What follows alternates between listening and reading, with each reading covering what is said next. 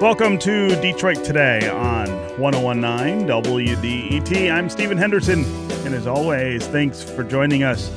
Remember to join us tomorrow at 6:30 p.m. at the Ferndale Area District Library. We're going to continue the Detroit Today Summer Book Club conversations, where we are discussing Matthew Desmond's Pulitzer Prize-winning book, Evicted: Poverty and Profit in the American City, talking about housing insecurity here in Southeast Michigan. Not just eviction, but foreclosures, tax foreclosures, all of the housing issues that we deal with in Detroit and in our suburbs increasingly. In Ferndale, we are going to talk specifically about how eviction affects families and children and education. So be sure to turn out if you want to join us in that conversation. You can also go to the WDET website, WDET.org, and find out about the other events that we are having as part of the Summer Book Club.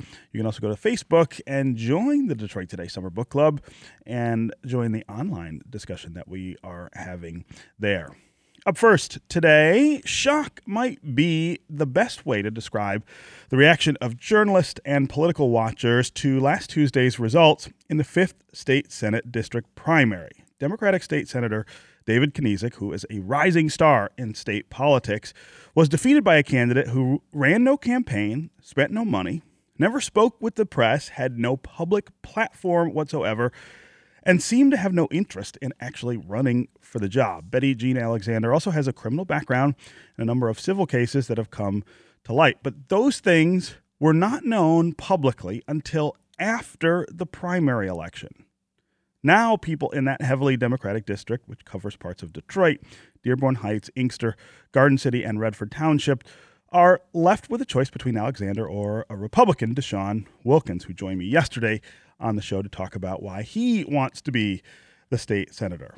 But why was it that no one in a major media market like Detroit looked into Alexander before the election? How did we miss this one? It's not the first or the worst case of this in Michigan in recent memory. Flint voters elected Wantwaz Davis to city council a few years ago after the press in that town failed to report ahead of the election that she had spent 19 years in prison after pleading guilty to second-degree murder in 1991. So is this starting to become a media pattern? Can we blame dwindling resources in newsrooms, straight-up laziness, or both for the fact that we knew nothing about a state senator candidate who ended up unseating an incumbent in an important race? That is where we begin the conversation today. And joining me to talk more about how the press handles media and public coverage of political races is Emma Elrick, who is an investigative reporter for Fox 2 News. Mike, welcome to Detroit Today. Thanks for having me, Stephen. I just want to start off and say a little off topic that if anybody out there missed your interview yesterday with Chastity Pratt Dawsey, they've got to go get the podcast. Yes. Chastity, I'm president of her fan club. I think she's one of the most amazing people and most amazing journalists in Michigan, if not the country. And her personal story is so compelling. I really enjoyed listening to that. If I was late for work yesterday, I apologize. Yeah, no, I heard from a lot of people who said they were stuck in their cars listening to her talk about her childhood and the way that eviction or near eviction sort of drove the poverty that her family lived in and how she sort of got to a new place through opportunity, but that really shaped the way she thinks about things. A really extraordinary interview and a really extraordinary story, but also a segue to a correction I'd like to make. Yeah. Betty Jean Alexander's past has been reported before. In fact, it was when she uncovered ran for school board, right? Yes, it was uncovered by your colleague here at WDET, Sasha Ryan, and I was one of the first to report on that back in 2016. When Fox 2 put together a consortium with WDET, with Chastity Pratt Dawsey of Bridge Magazine, and with the Detroit Free Press, where we looked at all of the candidates running in that special school board election because it was an extraordinary circumstance. There were 67 candidates running for, I think, seven or nine seats. I think it's 7 positions. There was no primary election. There were so many candidates. It was impossible for even the most conscientious voter to distinguish among them other than people who had famous names. And it's worth noting that in that race, Lamar Lemons was playing games again, putting Betty Jean Alexander, Lamar's wife, Georgia, and himself on the ballot, once again putting a triumvirate of people who may or may not be interested or prepared to serve the public in that election. And this is where I give the media credit, because that effort exposed a lot of candidates who had no business. I mean, they couldn't take care of their business. So we're going to put them in charge of a district that just came out of bankruptcy? I don't think so. And we were able to inform people in a way that allowed them to make some better choices. Yeah. Where I fault the media is, in this case, we had an opportunity to do that again, and not all the partners were willing to return to the table, partly because there's a lot of demands on our time, partly because there are a lot of things that we prioritize differently than each other. But I think mainly because there's a lack of vision and there's a lack of understanding that it's critical that we help voters figure out who they're voting for. But ultimately, I will give us a pass and say that responsibility has to go down to the voters, because if you don't know who you're voting for, why the hell are you voting for? Why are you pulling the lever? You know, both of us have worked in several different newsrooms here in Metro Detroit, and we've worked through an era of incredible contraction, right? There are a fraction of the number of people at the major dailies, at the television stations here, at the radio station, than there were when you and I started out, for instance, as back in the hot type days. Yeah, right. Yeah. That's right. Typewriters and stuff. And that means it's even more important to prioritize, right? What do you cover and what do you not? You can't cover everything anymore. Nobody can. And so the question I have about Betty Jean Alexander and this race is, how have we gotten to the place where there is a deprioritization on a state Senate seat? We only have 5 state Senate seats here in Detroit. The idea that you would just go through and look at who the candidates are just to see if there's somebody who has issues that the public needs to know about. It does seem odd that nobody did it, that no one in any newsroom looked at the people who were running for these races and said, I'm going to do a story about this person, or how about a story about all 5 of those races? Some of them were pretty tight, lots of candidates in several of them. I didn't see much coverage of this issue anywhere. Well, I think there's a lack of appreciation for how important these races are. Fox 2 did put together another consortium, again with WDET and with the Gongwer News Service and the Michigan Campaign Finance Network, and we scrutinized the 20 candidates running for the 3 open congressional seats and found some very interesting problems with many of the candidates that we shared with viewers, readers, and listeners. I think when you get down the ballot, like the state Senate race, people are so focused on the governor's race, the attorney general's race, the secretary of state and other things, the Macomb County clerk, for example, that I think these state Senate and state House races get overlooked. But frankly, just checking your archives on some of these people. I mean, the Free Press, the day after she was elected, referred very immediately to the work the consortium did in 2016 to tell people about this candidate. That's something that could have been done beforehand. And I think newspapers spend a lot of time, waste a lot of time, quite frankly, endorsing candidates when that time and resources should be spent vetting candidates. Because I don't read a newspaper because I'm interested in having somebody tell me what to do. I read it because I'm interested in getting the information that helps me do what I feel I need to do. And I think that's a change that we need to see happen, because oftentimes the endorsements are not as reliable as we wish they were. Are you kidding? Are you kidding? They are absolutely 100% reliable. As a former endorser, I apologize, Stephen, but I read the endorsement of a congressional candidate where they referred to Detroit City Council President Brenda Jones, and they said they lauded her for the scandal-free tenure that she's had as city council president. I'm sitting here thinking to myself, wait a minute, didn't we just all report on Gabe Leland maybe taking bribes? Didn't we all see everything that happened with George Cushingberry? Didn't we see that when women came forward to complain about George Cushingberry's conduct, Council President Brenda Jones, as chief of staff, said, don't tell me, tell somebody else. This is the Me Too movement. They don't want to touch us. I read that and I said to myself, boy, the people making the endorsements aren't even reading their own paper. They're certainly not watching Fox 2, because we've been exposing these candidates. And I think there's a sense that it doesn't really matter who runs for office. It matters what they do when they get in there. But that's not true at all, because when you put garbage in, you get garbage out, which isn't to say Betty Jean Alexander is garbage. I watched her on Let It Rip on Sunday, and I was impressed with her. There was a lot more to Betty Jean Alexander than I think people thought. But having said that, is she the best qualified for the job?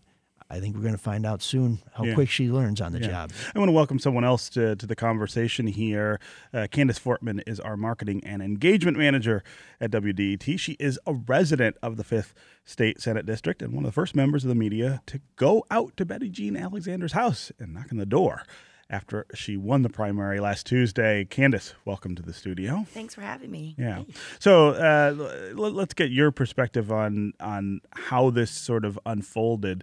You live in that district. Talk about the campaign that David Kanizik mounted to keep his seat, and talk about who Betty Jean Alexander is and whether this was somebody that maybe you were familiar with before Tuesday. So I recall driving down, I can't remember what street it is in our district, but it's in our neighborhood. And I saw a billboard for David Kanizik, and I thought, wow, that's interesting that, a state rep would have a billboard up. But I didn't think any more about it. That was probably 3 weeks before the election. I sort of drove by it haphazardly, not thinking much about it. I got maybe one mailer before the primary, and then one, I believe, the day of the primary. I check my mail once a week, to be fair, because at that point it was mostly mailers. So, I'm watching the elections that night, and in my head, David Kanizik is going to be the person I see winning. And even when I went to the poll to vote, I saw Betty Jean's name there, and I thought, who is this person?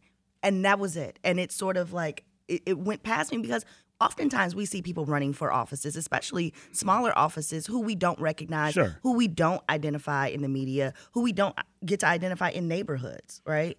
Which I want to go back to the importance of neighborhoods. But so, that night I'm watching the elections and I see what's happening, and I said, uh-oh, something was missed here. And so the next day when I come into our editorial meeting, that was the conversation. Who is Betty Jean Alexander, and why not only do I live in that neighborhood, but a couple other people in our newsroom live in that neighborhood, and why do none of us know who she is? And I want to say that I don't just live in the neighborhood. I'm the president of the community association. Right. So it's a little bit more than just living in a neighborhood, right? I'm pretty active in that neighborhood, and the people that... And this was not someone whose name you'd heard before. Ever. Someone you'd seen at community meetings, any of that. And you wouldn't expect her to be in that neighborhood for very long, because when she ran for school board in 2016, the minute she was contacted by Sasha, she said, "I'm suspending my campaign. Don't call me. Don't ask me any questions. I don't want to run for school board anymore." She listed her residence as Lamar Lemon's home on the east side. And when we went to go talk to Lamar about that, because he had 3 people living in his house running for school board, we want to know, is it good for a 7-member school board to have 3 people living under the same roof? He said, well, she doesn't really live here. She's kind of homeless. Which is an important conversation to have about archiving newsrooms, and about the importance of us being able to search back in our own information.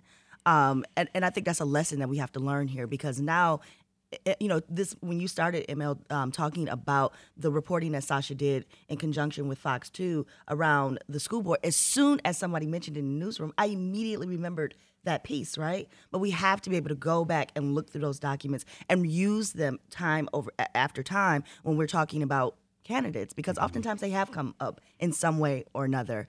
And that database, which the Free Press did a great job in putting together, the searchable database of all the candidates, that's still available, and you can still find that. It's a little tricky, but it's out there. Right. So, living in a neighborhood where candidates are knocking our doors down, and especially to come to our board meetings, it was unreal that there had been an entire candidate that I not only had never met at a community event, at a meeting, at the Halloween party, at anything, right? And so I talked to my neighbors, and I didn't talk to them because I called them. They started calling me. And they started calling me, asking me, who is Betty Jean Alexander? Have I missed something? And these are people who are really involved, not only in the community, but also in the political scene in Detroit. And I didn't have an answer for them. And so I said, well, I have an address. Let me go knock a door. Yeah. This is Detroit Today on 101.9 WDET. I'm Stephen Henderson. My guests are ML Elrick, an investigative reporter with Fox 2 News. Also with us is Candace Fortman, marketing and engagement manager for WDET, a resident of the 5th State Senate District. We're talking about the primary election in the 5th State Senate District last Tuesday. The Democratic primary was a shocker. The results had Betty Jean Alexander bettering David Kniezek, who has had that position. We're talking about the coverage of that race and how someone like Betty Jean Alexander was able to make it through the campaign without coverage of her, without coverage about her ideas, her plans for the state Senate, but also about her background, which is a little bit checkered. If you want to join the conversation, give us a call. Tell us what you expect of the press before an election. What kind of information do you think the press ought to be giving you about the candidates who want to represent you in Lansing or in Washington? Do you think the coverage of candidates has been helpful or comprehensive this year, or has it left you, in some cases, wondering who you're voting for? What kind of information do you want to know about candidates? The number on the phones, as always, is 313-577-1019. That's 313-577-1019. You can also go to the WDET Facebook page and put comments there, or you can go to Twitter and hashtag Detroit Today, and we'll work you into the conversation. Mike and Candace, I want to talk about collaboration in media, which is something that we've started to see a little more of, both locally and nationally. Is this one of the things that you think might make it easier for the press to get to these kinds of smaller races that right now they don't have the resources to get to? Right. I think it's the only way to try and cover this. We've gone from a period in our business where it was cutthroat, where the news was trying to put the free press out of the business and vice versa. Well, now they're doing a great job just going out of business on their own. So what we have to do now, and when we hear these rants from Washington and other places about fake news and the media being an enemy of the people, I think it's critical not just to fulfill our constitutional role as guardians of democracy, but to remind people that there is a reason why we're out there. It's not just to put pictures of Kim Kardashian's butt on the internet and try and break the internet and foolishness like that. It's because we truly believe that we serve the public and that there is a higher calling here. And one of the ways we do that is we help people find out the things that they don't have time to find out on their own. We get the information that other people don't know how to get, and we present it to people in a way that's easily digestible and that makes sense to them in a world that rarely makes sense and where they're being bombarded. Yeah. And I think this is not just the key to our salvation, but I think it's a justification to our existence. We have to provide this public service. And media outlets that don't understand that it's time to lay down our arms on some occasions to try and present some information that's just purely in the public interest are missing the boat. And we end up with results like this. Thank goodness the outcome here was just that a fairly sincere and well-intentioned woman has won a seat that people didn't expect her to win. There's a candidate in another district who was just out of prison that people didn't know about. There are candidates we've seen on the ballot that have committed fraud. In fact, I'll tell you, Fox did a story on 5 candidates that we've been exposing over the last 5 years who have been convicted of felonies, who have abused people, who have abused clients, who have disgraced the public trust, who have betrayed the taxpayers. None of those 5 were elected. And I think that that's partly because people had become very acquainted with them over the years. And being acquainted and being educated as to what their background was, they said, fool me once, shame on you. Fool me twice, 3, 4, 5 times, shame on me. And I'm not taking any more shame. Candace, what do you think about the sort of cooperation that right here at WDET we're part of with the Detroit Journalism Cooperative? Is that the path to the future? I absolutely think it is. And I know that the work we were able to get done this election season through the DJC would not have been possible with just the steam power inside of WDET. But I also want to bring something up because I'm always thinking about the audience, right? So my job is to think about how we deliver information to audiences that works best for that audience.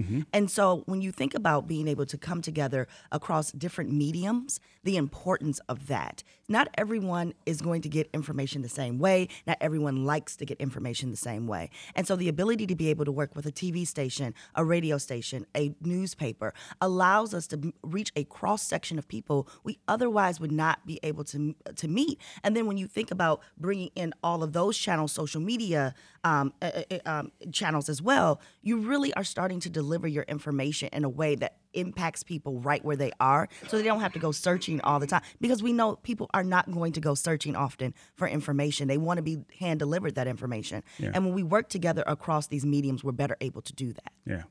Okay, we're going to take a quick break, and when we come back, we're going to continue our conversation about media coverage of politics. Stay with us, and stay with us on the phones. Ryan in Detroit, Trajan in Detroit, Greg in Grosse Pointe. We will get to you when we come back. Stay with us on Detroit Today.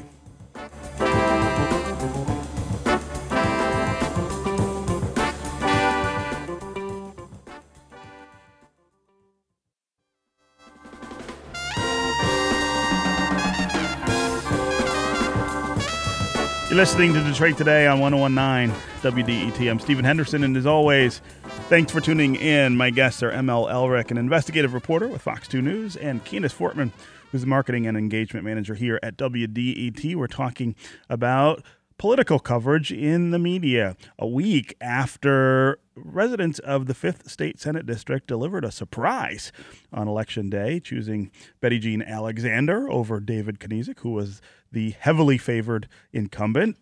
Before the election, there was almost no coverage of Betty Jean Alexander, her ideas, her plans, or her history. We're talking about whether local media can do better, trying to get information to voters before they cast their ballots. If you want to join the conversation, give us a call, 313-577-1019. That's 313-577-1019. You can also go to the WDET Facebook page, put your comments there, or go to Twitter and hashtag Detroit Today, and we'll try to work you into the conversation. Let's go to Ryan in Detroit. Ryan, welcome to Detroit Today. Hey, yeah. Hey. I'm a big fan, and I love a lot of what you've done with the show. Mm-hmm. But when we're talking about limited resources and picking stories, appropriately to try to cover everything, Mm-hmm. I think you're right. But in the week before the primary, you were talking about the NFL preseason. Mm-hmm. And I turned off my radio because I was hoping that there would be more political coverage on your show leading up to the primary. Huh. And, you can talk about the NFL anytime. That's a fair criticism, Ryan. I mean, we weren't actually talking about preseason. We were talking about the anthem protests and the owners' reaction to those protests and race and politics, the political issues that surround the NFL. But I hear what you're saying. I mean, we could have been spending that time interviewing candidates. It's not really what we do exclusively on this show. We did talk to a lot of candidates during the campaign. We talked about the issues, an awful lot, ballot issues that are coming up. But I think that's a fair criticism, and I'm sorry that you felt that you had to turn this off rather than listen to the NFL conversation. But I do think there's always this balance you're trying to strike, especially in this era, especially when you know that in many other forums and many other media outlets, there's not going to be a lot of coverage. Maybe all of us do more of that. I don't know, Mike. Yeah, what do you think? so I'm going to jump in defense of Detroit Today, and not just because I'm trying to be a good guest, because if you invite me to your house, you'll find out here, right? I pee on the toilet seat, so I'm a bad guest. But I'm just gonna say, because I really like Ryan's point, and I think it's a well-made point. But in the week before an election, it's traditional. I think it's respectful that there's kind of a no-fly zone where you're not doing negative stories about candidates because they don't have much time to respond to sure. that. Now, we've been criticized at Fox, too, for doing stories that really only point out the negatives of candidates. We justify that by saying that they spend so much money telling you how great they are. Somebody should at least try and spend a minute telling you what they don't want you to know. Right. But in that week before the election, it really is hard to be critical of candidates, and we basically put the brakes on any stories like that. But I do think there is a question of, can you fill the 5 days leading up to an election with stories about voter turnout, about the issues? I mean, I think that at some point gets a little dry, but I think the gauntlet's been thrown down, and we need to take up that challenge of how do we reinforce for people that these elections do matter, that it is important to vote, because we always talk about we want as many people to vote as possible. And I always wrestle with that because I always figure I don't want a bunch of knuckleheads voting because we end up with a bunch of knuckleheads in office. So how do we convert people who may be overwhelmed or passive into engaged voters? Because ideally everybody would vote and they'd know who they're voting for and why they're voting for them. Yeah. Ryan, I again appreciate you listening, appreciate the call, and I actually appreciate the criticism. We'll take that under consideration. Let's go to Greg in Grosse Pointe. Greg, welcome to the Hello. Hey, man. How are you? I'm good. How's everyone today? Good. I'm positive. I'm feeling positive. Today's a gift. Keep it positive. I'm always looking for the sunshine in the clouds. You know? But I wanted to call in because I was getting a little incensed, and I had to focus on the positive. Stay positive. What's going on, man? Thing. Well, for the one thing, the reaction to this lady winning this seat and the idea that she just completely came out of the blue as if that is an impossible thing is just simply not true. Most of these first-time candidates come out of the blue and are largely unknown to the public. Look at the governor who, he spent $1 million on a Super Bowl ad. Yeah. Look at Joe Tate, who had billboards and flyers. First-time candidate who blanketed my district. Absolutely. The point being that that many of these folks come out of the blue, and the good thing about having a democracy is that everybody can have the opportunity to serve despite their background, despite their faults, despite their education level, and all that stuff. And there's a certain arrogance on the part of planning editors that I've seen over years when it comes to covering these elections, where they completely dismiss the state legislature. Mm-hmm. Even though we have the internet and more space ostensibly to cover everything, they spend less time doing that. And I think one of the things that can happen is that once people officially file, you can go to the Secretary of State's website, and if you don't have enough people to cover it, just put a link up to that website so that people can go and look and see who's running in whatever district. Yeah. But we don't even take the time to do that in the media. Yeah. Well, I mean, they do. No one does that. Well, I mean, there are voter guides that some media outlets still put together. The Free Press still has a pretty robust voter guide where you can go online and learn who's running in almost every race. I also want to push back just a little against your criticism about these kinds of sort of candidates who come out of nowhere. I don't think anyone, and certainly no one in this space, is questioning Betty Jean Alexander's right to run for that seat or to serve in that seat, or the voters' right to choose her. I think what we're trying to get at is, why was there no information about her out there? I mean, this is not about criticizing her in any way. I don't know her, and we are trying to get her to come in here to the program to talk to her so I can get to know her. But the question is, why didn't the press, all of the press in this region, spend a little more time trying to make sure that we knew who she was? Well, and I think there was an effort to do that. We just couldn't get the buy-in from everybody. But if we're going to look at this race and we're going to continue to question the media on this, I think the next question for us, and I think it's one no one's really brought up that much, is should David Kniezek have been the state senator there? David Kniezek won 4 years ago because he was very narrow race, right? He didn't win with a majority in the primary. Right. Not many people vote in the primary. He was probably better organized, spent more money than the other candidates, and he was the only white candidate. In this case, Lamar Lemons, who's the reason we have Betty Jean Alexander as effectively our senator-elect from the 5th District, argues that there was a black and a pink wave where people voted for her because she's black and she's a woman. So that's identity politics. It could be that Kniezek got through 4 years ago on identity politics, where mostly white people said, I want somebody who looks like me representing me. And he won in a fractured primary with multiple candidates. So maybe what this is just the inevitable course correction. And then that brings us to the next topic, which is, should we be voting for people because of what they look like and because of which restroom they use? I don't want to get into that discussion because we don't have 74 hours. But I mean, I think there's some real questions, and it all kind of comes back to, do we know who the hell we're voting for and why we're voting for them, and what can we do to help people learn those things? Right. Go ahead, Candace. And I couldn't agree more. At the end of the day, and I hear Greg, and I think that Greg makes some excellent points. But to vote for a candidate that you know nothing about is not a responsible decision. We got a great outcome here, right? Maybe. I don't know yet. We'll see. But this could have gone a lot differently. And so this idea that you should just vote for people is not a responsible way for us to run a democracy. Right. It's not a responsible way for us to continue to grow as a state, as a city, as a country, right? Like, we need to know who we're putting into elected office. These are real decisions that impact people's real daily lives. Mm-hmm. And right now, I don't know as a resident of that district how Betty is going to impact my life once she gets into that, if she gets into that seat. And that's an uncomfortable space to live in. Yeah. That's one of the reasons that we're trying to get her to come in here and tell you about some of the things she might do when she gets to Lansing. I'm excited, and I think that, quite honestly, I bet you my neighbors would be happy to fill you with questions, because I'm sure they have quite a few of them. I'm sure lots of people do.